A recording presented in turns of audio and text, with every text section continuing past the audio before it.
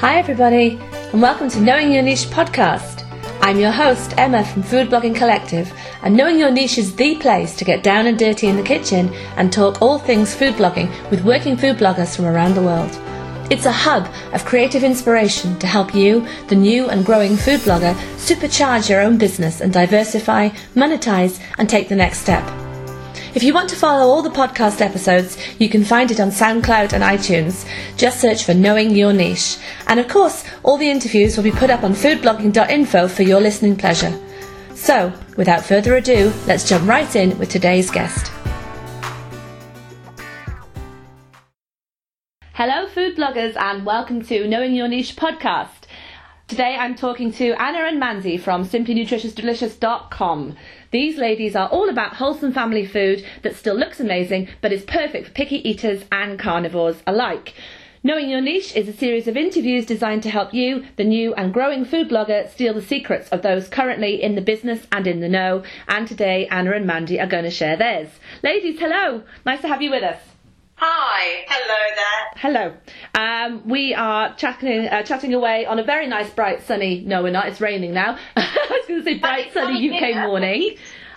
It is not. But anyway, we shall press ahead with our light, bright food today. I'm going to start right at the beginning. Ladies, how did you start blogging and how did you choose your niche? Hi. Well, Mandy and I have been friends for about 8 years. We met through our boys' school, and we quickly discovered we had this shared love of food. We're both food obsessed. We dream about food. We talk about food. So initially we would just talk about recipes, and then we started sending photographs and saying, "Oh, I tried this with my little one. Have you tried this?" Or, "He won't eat that.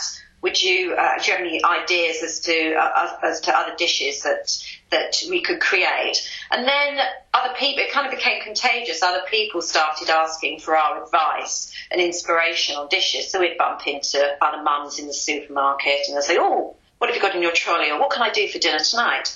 So that's how it started. And we would share recipes and photographs with people who weren't necessarily foodies, but who wanted to, who thought that, or put a value on home cooked nutritional food for their children. They basically wanted to the process simplified. They found maybe creating family meals a little bit overwhelming. They needed a little bit of instruction. So what we're all about is home cooked nutritional food that doesn't require hours in the kitchen and 100 pots and pans. Absolutely. I tell you what, it's great to talk to other mums that just want to put good food on the table, even when the children are running around and going crazy in the night, which they do, of course, at dinner time. Absolutely. So you would describe yourselves as self-taught home cooks?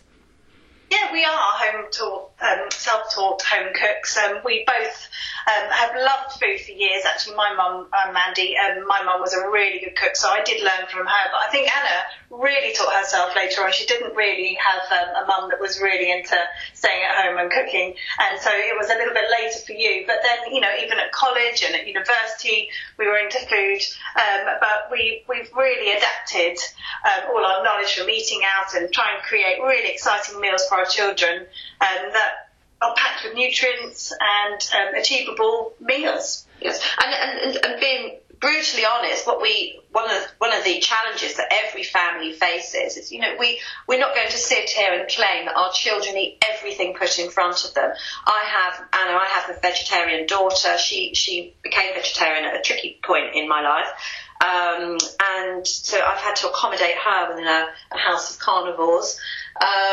And, I also have a little one who eats like a bird, and then I have a son who eats everything put in front of him in huge quantities. I think boys do. But actually, Mia got really involved with the whole vegetarian cooking, and now she's brilliant with cooking. Mia's 14, and you said to her, "Come on, you help me out. Yes. You want to be a vegetarian. You tell me what you're going to eat." So she looked on Pinterest and started saying, "I'd like to cook this," and now she can do that. I think masala and I think Mia can actually probably create a dozen dishes from scratch without a recipe book. Oh, wonderful. which is great. So yes, it was very much Mandy's right. At the time I was saying, okay, I will support you if you want to be vegetarian, but initially all she wanted to do was replace meat with cheese. And beige food. And beige food, yes. And there's an education that, okay, if you're going to cut out meat, then you need to get your protein from other sources, and you have to start eating a much more varied diet.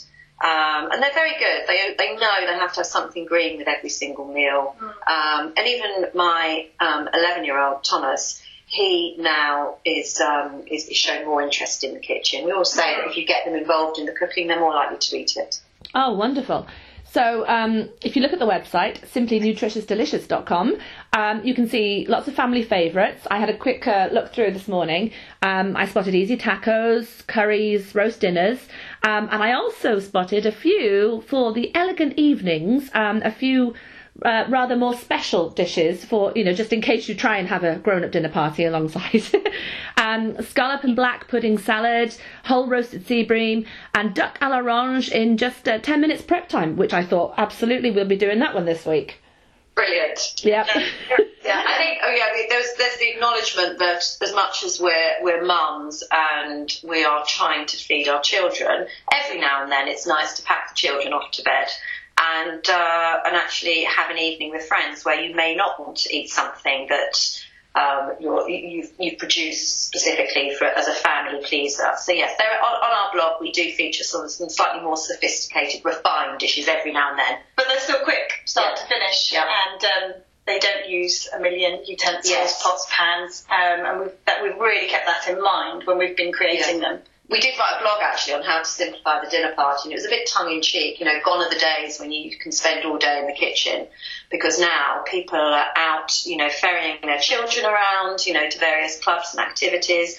And so actually you want to be able to knock something up. You still want to be able to have people around for dinner, but you want to be able to prepare a meal and not have masses of washing up, because you want to sit and be a relaxed host. Yeah, and you do not want to be hungover in the morning, coming down to a million different pans, glasses, wines, yes, all sorts to clear up. So we've taken all that into consideration. I liked that article. I thought it was genius to just say to your friends, come over for a chilli, that's all you're getting, but there'll be really good wine. And all in the pitch. It's in the kind of pitch, yes. And we said actually, so then you can exceed expectations and you can make your chili a little more exciting than you would midweek by putting a really pretty salsa with it, and maybe doing something themed like we did the ceviche as a starter. Yeah, with the margarita, so Mexican night suddenly, can transport your friends from their life of child rearing into a little bit of sophistication and glamour. That sounds wonderful. What time shall I be over? Okay, so how do you plan then your editorial content with this niche in mind? Are you planning ahead? Do you meet regularly together? Do you tie it with the national food days or anything? We do try, but our most important thing really is to have a balance of, we have, as Anna said before, we have a spicy curry Friday, we have a couple of fish dishes, we try and a vegetarian meat-free Monday, we try and have a salad during the week, something maybe a little bit more sophisticated at the weekend, but and a budget meal. Not forgetting those, because that's really important for every family, and then those students or the parents that have students making meals at university. But we try and make it really balanced to incorporate all the seasonal produce. We look at colour because we don't want to. So we have 2 red dishes. It doesn't always look good on our feed. So we try and alternate colours, styles, where we photograph them, and different cuisines. So we try not to have 3 Asian meals in one week. We try and have a Moroccan, a Spanish, a French, and so on. You just think cooking has moved on so much, and there's we in terms of the produce that you can even buy from your regular supermarket. I mean, I don't remember eating Moroccan food when I was a child. Whereas, our kids love a tagine and they love curry. Curry doesn't have to be, blow your socks off spicy curry. We actually made a couple of weeks ago a curry for people who don't love curry. That one's gone down so well. It's gone down so well. The amount of parents who've messaged us and say, my kids love this. It's a more of a fragrant Indian vibe to chicken one pot. That's a great idea. A good introduction to eating curries. So, you actually plan quite well in advance then, don't you? You sort of, I've got visions of you with all these dishes laid out on little post-its on the kitchen table and moving them around to see what's going to fit and what's going to work. We have something different to that. We have an app that we use called Later, and so you can visually see it as if it's an Instagram feed. It works for different social medias as well, but we do that because it's really helpful to see the photographs, so we know what we're doing probably for the next 2 weeks. And we do try and use the seasonal produce and the odd occasion pancake days and different holidays. I mean, at Christmas, we were doing Christmas dinners way before Christmas, weren't we? And we did the lamb, had, the lovely Easter. roast lamb before Easter. And it's funny, last week we had the whole week scheduled with things like, I think we had a bolognese in it. And a hearty, another roast. And we thought, no, it's a heat wave, we can't do those now. We're going to have to reschedule. So we do. We may have our plan, but we are there to change it at the last minute. The bolognese has been bumped and it was replaced with a nice barbecue dish, wasn't it? Yeah, an appearance or something like that. Which is great for busy families, of course, because we all probably got the mince out of the freezer and then realised that actually it is 25 degrees and we don't want to eat it anymore. And we've had months of stews in one pot, and actually when the sun shines, we want to be eating outside and eating summery dishes. You do, absolutely. We had a barbecue on Sunday, in fact. So, while we're talking about outside, then how does your food photography style, how is that affected by your niche and your dishes and your presentation? You're doing a lot of shooting outside, I noticed on the website. We do, because food just photographs so much better with natural daylight. We really struggled in winter. We'd bought different lights, and nighttime photography is really, really hard. We don't have professional equipment. We take all the photographs with our phone. So as soon as there's a sunny day, we try and do a lot of the cooking in winter, certainly during the daytime. So Anna and I today, it's not a problem actually at the moment, but we will be cooking a curry later on, a fish curry, and we will photograph it outside because it just looks so much better. We don't have to edit or tweak it. It just looks more appealing. So when we started this, we only started in September, so we've only had this blog for 6 or 7 months. But when we started this, it was sunny, you had light evenings, and then suddenly we got to November, and it's like, how do you photograph a brown stew at 8 o'clock at night under artificial light and make it look pretty? It's near on impossible. That is the food blogger's headache, I think, isn't it? How do we make this work in darkness? Or we've come up with some good tips. So one thing we did when we were doing that is we'd actually make a big batch. And then you could serve it for dinner, and then the following day photograph it in the light. So That's a good tip. We've found ways around it. Yes. Yeah. And actually, I think that appeals more to our families, because they did joke about it in the beginning. Our husbands would say, "What are you having for dinner today?" They think, "Oh, it's nearly ready," and then we say, "No, 5 more photographs." We move it. By the time they were eating it was often cold. Yeah, I remember doing that one where everybody has to sit there hungry with their tongues hanging out while you just take that perfect shot. Absolutely. I think it's funny in the beginning, and then after a few months of this, it wears thin. Yeah, I remember I wanted to get a shot of the dinner table. I had 22 for lunch, and so I laid it all out. And of course, you want everyone to have hot food. And then my mum just went to tuck into the turkey, and I was saying, "No, not yet. I haven't got my photo." But I think going back to the photographs as well, and Anna saying the brown stew, I think what's brilliant is what always makes it look better is putting a bit of fresh spinach through it, and herbs or chili, vibrant red chili. But also by doing that, you are adding such brilliant nutritional content to it that actually it's become a little bit of not a trademark, but it's just something that we do, a little touch of green to anything. It looks visually better, it looks more appealing, it tastes better, and it's better for us. So it's win-win. It is a win-win.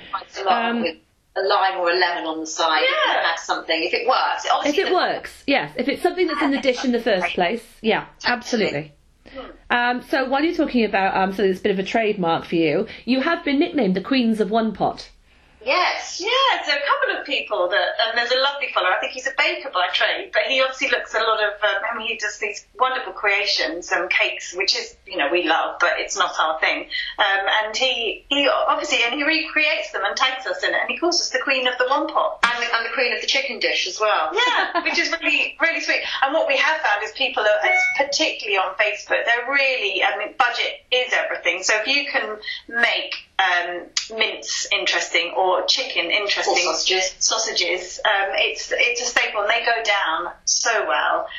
So I think people can always buy a lovely fillet steak and it tastes good without doing much to it. But chicken, probably people want to have it probably 3 times a week and they want it to taste different each time. So we've realised we have to be quite creative with minced chicken and I think sausages. Our target is that they're busy. They're busy people who, the whole reason we started this is we're helping hopefully people who can't spend hours in the kitchen. And that follows through to washing up as well. I mean, nobody likes washing up. You don't want to create a meal and then have to spend half an hour washing 6 pots and pans. So that is why I think the one pot is so successful. I know. And we didn't set out with that. That's kind of snowballed and evolved organically, hasn't it, really? And now we really make sure we try and, we probably have 3 one pots a week, I'd say. Yes. Often. Yeah. And are you posting a new recipe every day?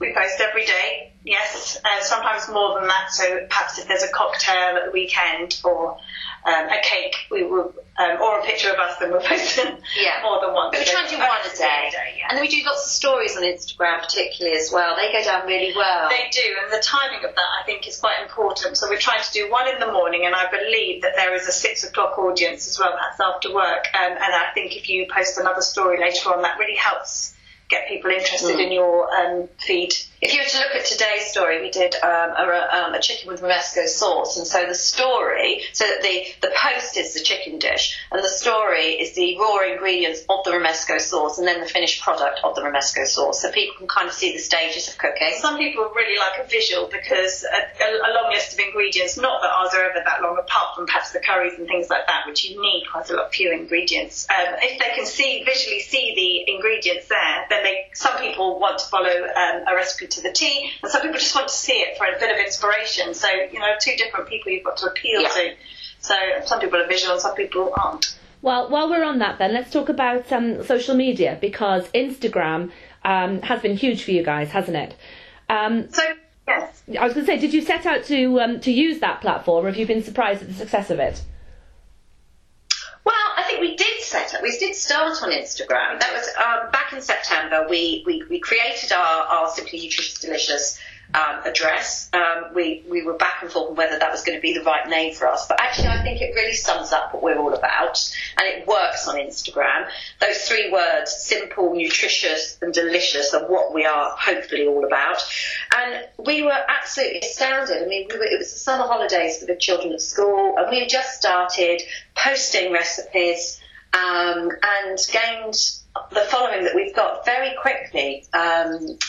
We seem to be gaining 150 a week. At the moment it's 150 to 200 a week. But these people seem to now be real engaged followers. They're people who comment. What we found in the beginning is that you gained quite a few and then you lose quite a few. We don't seem to be losing many now. We are just steadily gaining. But we also decided we wanted to roll it out onto Facebook as well. And what we've discovered is on Facebook, that audience is a very loyal. It's much smaller than Instagram, but it's a very loyal following. There's people, a lot of posts of people saying, brilliant, I'm going to do this for dinner tonight, or actually, as a lady the other week doing the curry for non-curry lovers, who, she obviously really needed very specific instructions, exactly how much ginger should I use. It sounds ever such a lot, and we try and both check both feeds all the time so we can be there answering questions live for people, so there isn't that panic as they're throwing something together and they don't know what to do. And now we're on Pinterest as well and Twitter, so we're covering, and we've started a YouTube. We've got our YouTube channel. We are yet to do our first YouTube post. We have, it's not properly live yet. We're working on that. That's going to take some time though. So how many hours a week would you say you ladies put into this? Oh, including the cooking? Yeah. I would say we are probably doing 4 to 5 hours a day. Each, of course. So that's the equivalent of 8 to 10 hours of somebody doing it on their own. Yes. Yeah. Exactly. Yeah.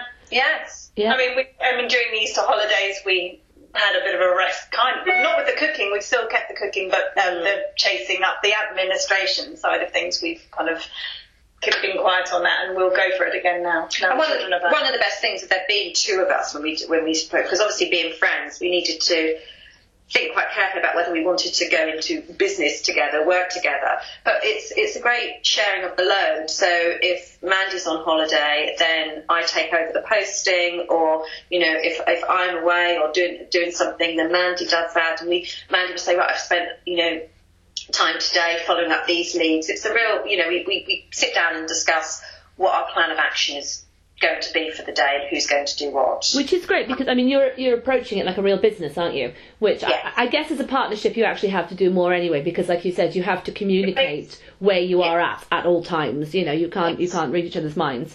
But that's got to be a huge part of why you've grown so quickly, is that you've been able to invest this time and sit down and say, this is what we want to do with it, and I'm going to do this and you're going to do this, and what's next? Absolutely. And it's really useful to have somebody to run it by, because yes, you could run it by to your husband or your other friend, but we have become brutally honest with each other, but not in a horrible way. And fortunately, we do agree on most things. Maybe a few things that we've toyed with, but never disagreed. Well, the name was the big thing, wasn't it? We both couldn't decide whether it was the right name for us, and I'm so glad now that we stuck with it. I mean, it is a long name, but as you may well know, Instagram, so many names are taken, you don't have many options left, but we really thought every social media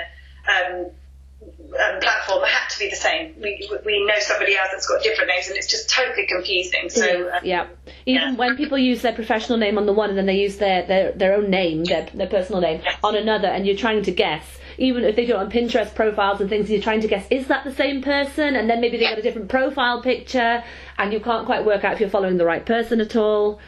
Absolutely. And I think with being successful with any type of blog, but particularly with a food blog, you have to have a recognisable style and a consistent name, and you know that's what we try and do. I think people probably now recognise, people who are following us know that's one of our dishes. I think they do. That's great. That's what you're aiming for. Yeah, that's a brilliant tip. Because bear in mind that, you know, these interviews are meant to help new food bloggers sort of establish themselves in the field by sort of, as I said, stealing secrets of those that are doing it. And if you guys are making this, it's a brand. If you've branded yourselves and you're making a recognisable name for yourselves, and people can tell it's your dish from what you're doing, that is a great first piece of advice for any new food blogger, I would say. Anna said to me the other day, we were talking about roast. We send each other 1 million texts a day. We quite enjoy it. It's quite exciting to see what the other one's created this weekend or this Friday. She sent me a roast, and she said, I don't understand. She said, all my roasts are the same. And I said, that's brilliant. People like that. People like the fact that you know, they all look like, they're on a platter. They all like that. There's a theme. It's like the wonpots. Putting it in the same pot, I don't think it's a bad thing. I think it's a good thing. So the roast dinner, we kind of put a big platter in the middle, and the meat's there, and the roast potatoes are stacked up, and there's obviously a side bowl for your vegetables. But a lot of our roasts, whether it be a rack of pork or a leg of lamb or a fillet of beef, you know, or roast chicken, you know, it's all kind of, I tend to arrange them all in pretty much the same way. Well, I tell you what, it works for Jamie Oliver. You know, he started out, didn't he? He was the first to say, you know what, chuck it all in the middle of the table, let people help themselves. It brings the family together. Everybody gets to eat what they want. It's easier on the cook and the wash up afterwards. Absolutely. It's transformed my roast dinners, actually, doing it on my big... I tell you what, that's forget advice for bloggers, but for families, it really has. Putting it on a big board, I can just go from my kitchen to my dining room, plonk the board, the boys can do the plates, and then everyone helps themselves, and then you've just literally got to wash a board rather than all these individual serving plates. Yeah, it's a great idea. Yeah, absolutely. Things like fajitas and the tacos, the kids love it. They love helping themselves and building and constructing things like that. The shredded pork with the Asian pancakes, that's another one. That looked good on your... Yeah, I saw that one. And it's this recognisable style that seems to be working for you, like you said, and it is appealing because it is visually appealing, and it is appealing because it works for families, which is your target audience, which is fantastic. And if you look at all the really big American power bloggers, they've got this distinctive style, and you can look at a recipe like yours and you know it's them.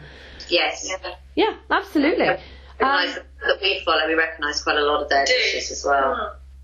well, the one that you guys remind me of is Ali from Gimme Some Oven. And hers are all bright, aren't they? Outdoors and bright, and usually with a white background, and you look at it and you know it's hers, even without clicking on the name underneath it.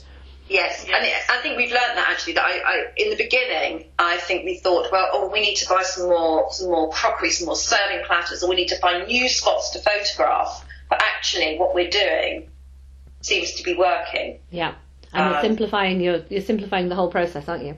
Yes. Yes. So you're listening to Anna and Mandy from SimplyNutritiousDelicious.com, and today they're talking to Food Blogging Collective about their passion for fresh, additive-free meals that their families will actually eat. Now we're going to move on to the more business side of things, and we're going to talk about diversification. So what is the future for Simply Nutritious Delicious in terms of diversifying and expanding your empire? So that's the question that we've been asked quite a lot. Mostly by our husbands as well. We're spending so much time on this. Where is this going? So when we started, it really was, let's see how this goes. And we were really delighted, but quite surprised at how quickly we gained our following. So the plan now is that, well, we have some dreams. So, we'd love to have, a cookbook. We'd love to have a book, but it may be that it's an e-book. We would also like to eventually have maybe a product in the supermarkets. But in the short term, we are starting to get a lot of interest from some brands, some quite diverse brands. We're looking at using ingredients. So we have a spice company that has asked us to create some recipes for them. So most people, I think, with spices, or people are put off with spices, thinking about hot curries. And what they've realised, what they've seen in us, is that we actually use a variety of spices and herbs in just creating fragrant and delicious dishes rather than hot spicy foods. It's not all Indian. It can be all sorts of Moroccan. It can be South American. Yes. So, and then there's things like there's an apple cider vinegar company that have been massively supportive from day one. There's so many health benefits of apple cider vinegar. We use it in all our dressings. They tapped into us very quickly, and now we are the official recipe creator for them. We have a dairy company that that produce various different yogurts, and we are on their website as their recipe developer as well. So in the short term, we're going to continue with our recipe developing for brands, and in the long term, the sky's the limit, I hope. Yeah, I think at the moment the main focus is to get a bigger audience and following so that we are more interesting for these brands so that we can monetize it in a better way. So thinking about this new food blogger that's listening to this podcast now, did you reach out to the brands or did they reach out to you? Some contacted us, but we had to do a lot of chasing. Yeah, we still are. We still are. And a lot of these, you've just got to persevere and email and then email again politely. Yes. And they have a lot of people that seem to book part-time or go off on yoga retreats. Yeah. And they have lovely girls, but they're not always there the whole time. So, yes, we email. Yeah, you develop a relationship with somebody and then they go, oh, right, we're going on sabbatical for 4 months. We've had one lady who's a food marketer who's been she's nurtured us and given us great advice. We've called her up when it's really had nothing to do with her. She approached us. She did approach us. I think we sent her one email, but then she's just been, and we are meeting with her soon. And she's involved in this yogurt company that we're working with at the moment. But but we basically had to start all these relationships up. And we approached a local magazine called the Weldon Times. Yeah. They've got quite a broad reach in Kent. Lovely magazine. Really lovely lifestyle magazine. Kent, Sussex and Surrey. And so we emailed them and said, would you be interested in us creating a menu for your food section? And she came straight back and said, Jess, how about February? You can do a Valentine's menu. So we were thrilled. Wonderful. And so we had a lovely food photographer come round and we spent the day preparing the food. He photographed it and they wrote something really lovely about us as well, which was great. We started off before these national companies. We approached some of the local people. So there's a lovely local fishmonger who we've just been visiting this morning. And so, we'll name check them and they will provide us with fish. And his plan is that he will put all our recipes on his website, but he hasn't quite got there So yet. we start when we were smaller, and we are still small and growing, but we started with local companies first, and then rather than the bigger. And companies that really work with our brand. We have been approached by quite a lot of supplement companies. And that's not us at all. That goes completely against what we're all about.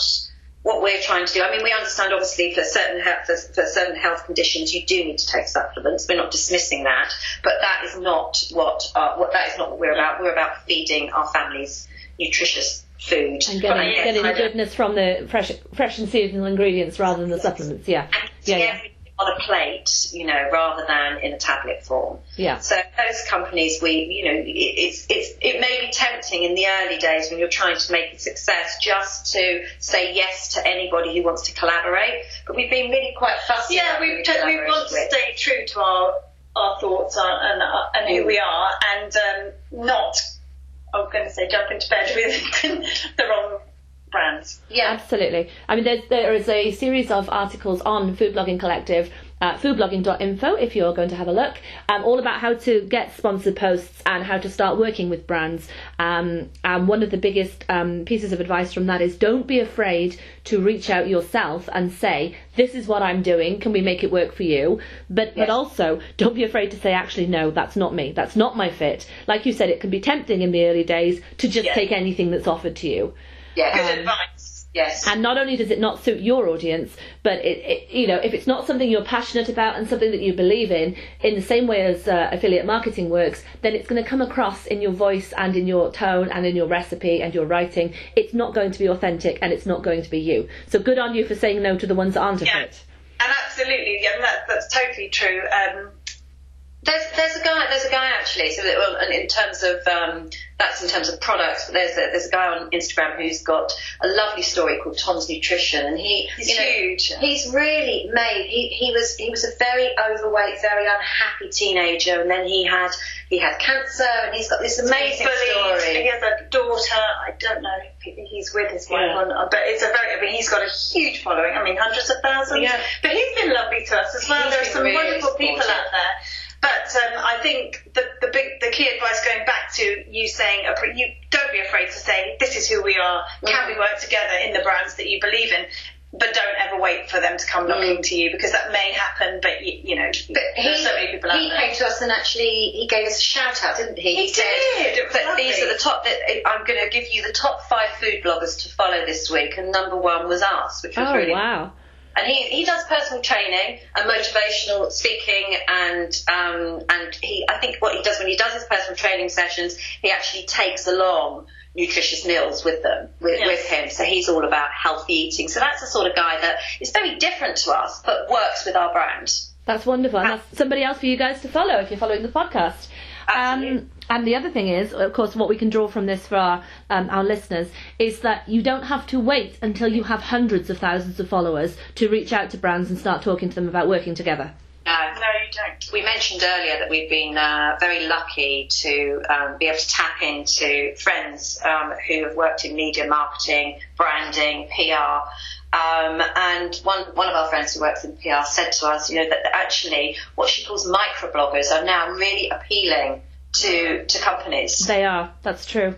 That's true. Microbloggers, because they have a more engaged following. Exactly. Absolutely. And micro influencers as well, because they have people who are really genuinely there because they're interested in what you want to do. I mean, somebody told me the other day that if you search micro influencer under food blogging on Google, I actually come up, which I was quite pleased about as well, for the same reason. Yes. Anyway, so we're moving on. We're going to talk about resources. What resource can you recommend that has really helped you out with growing your blog? What is it? I think our friends and connections that we have, we listen to our audience. We've asked our friends to be really brutal. Was the recipe clear? Was this something you would try again? Did it go down well with your families? We've invited friends around for lunch. We've asked for their honest feedback. We've really listened. We really look at the posts that do well, not just with the likes, with the comments, with the interaction. I mean, some of them, the other day, I can't remember what it was a chicken dish. I mean, there was something like, I think by the end of the day, 50 comments on this one dish that we were umming and erring whether we would post. Yeah, it just went down really, really well. But it wasn't just the likes. It was so many people from our school made it. So we're really listening to the people that are our target audience, that are our friends or our acquaintances, to see whether it worked and whether they would do it again. So we're listening to the people close by us mainly. What else would you say? And I'd say on some of the followers on Instagram, you get a feel for which recipes are successful, and some people may also say, I do a version of this, but I add this in, or if you haven't got this, put this. And some of them are slightly obscure, some of the suggestions. But yes, and we've been very lucky that we're kind of surrounded by people who've worked in all different fields, and we're also surrounded by very busy parents. It's most of our network are people who have children and either work full-time or working part-time, and nutrition, they may not be foodies, but nutrition is important to them. I mean, Mandy and I can talk about food forever. Yeah, but we do. But a lot of people don't want to talk about food. They just want to cook their family a meal as quickly and effortlessly as possible. And be told how to do it, really. But another resource that was quite interesting is actually on the Instagram, the insights. Now, sometimes you look at your Instagram feed and you think, oh, that had so many likes. But actually there's a brilliant, the insights are really interesting. You can go and have a look at all your posts and it puts the top ones. And I really actually think that's quite interesting. Yes. It really, it's the people that have actually, they may not have liked it, but they've clicked on it, they've read it through, and you can see the ones that work. And it's really quite clear, the ones that work. It's the cheaper cuts of meat. Yes. It's the sausages, it's the pastas, it's the achievable dishes that people just want to jazz up in the midweek meals, I'd say. Yes, and it's interesting as well. We were a little bit kind of, I suppose, self-conscious, nervous about putting photographs of ourselves on our feed. It took us a while to almost, a friend said, there's been a big unveiling, and it wasn't a big unveiling. We just sort of thought, a couple of people said, we need to see you. There needs to be some personality behind Simply Nutritious Delicious rather than just plates of food.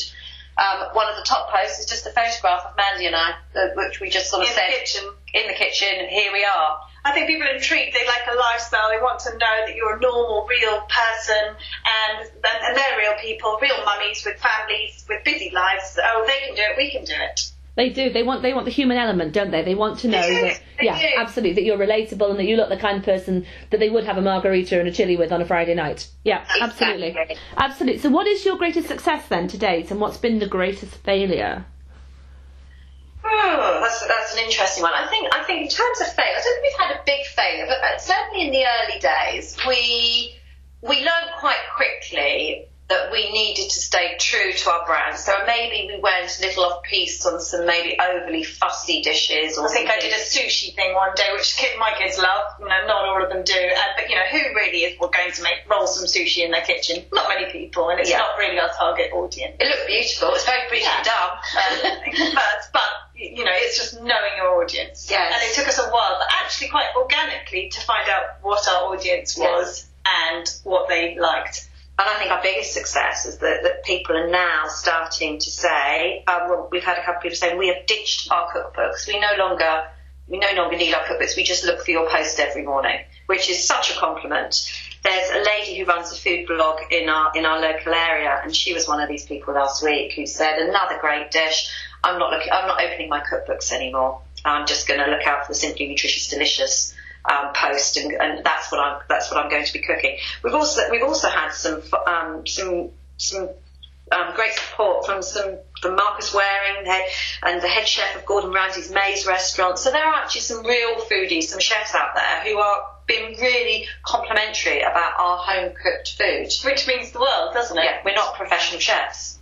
And when the professional chefs are giving it their nod, you're actually hitting the right target, don't you? Absolutely. That's wonderful. Absolutely. So, final question for you guys is, what one piece of advice would you give a new blogger starting out in your niche of healthy, wholesome, home-cooked food? So stay true to your brand. Work out who your target audience is. Research your target audience and make sure that you are always staying true to that. So make sure that, for us, home-cooked food, nutritious food, variety of ingredients, seasonal ingredients, and stick with your original plan. And yes, I think stay true to yourself. Stay true to yourself. Wonderful. Thank you so much, ladies. Today I've been talking to Anna and Mandy from simplynutritiousdelicious.com, and if you're not following them already, hop on over to Instagram and Facebook now and give them a shout out that you've been listening to the Knowing Your Niche podcast. That's all for today. Thanks for tuning in. Bye bye. Hey you, don't go just yet. There's still time to make sure you subscribe to Knowing Your Niche podcast on SoundCloud or iTunes. And if you're a working food blogger and you'd like to be featured on the podcast, then send me a great big hi there, howdy and hooray to hello@foodblogging.info. Thanks for listening.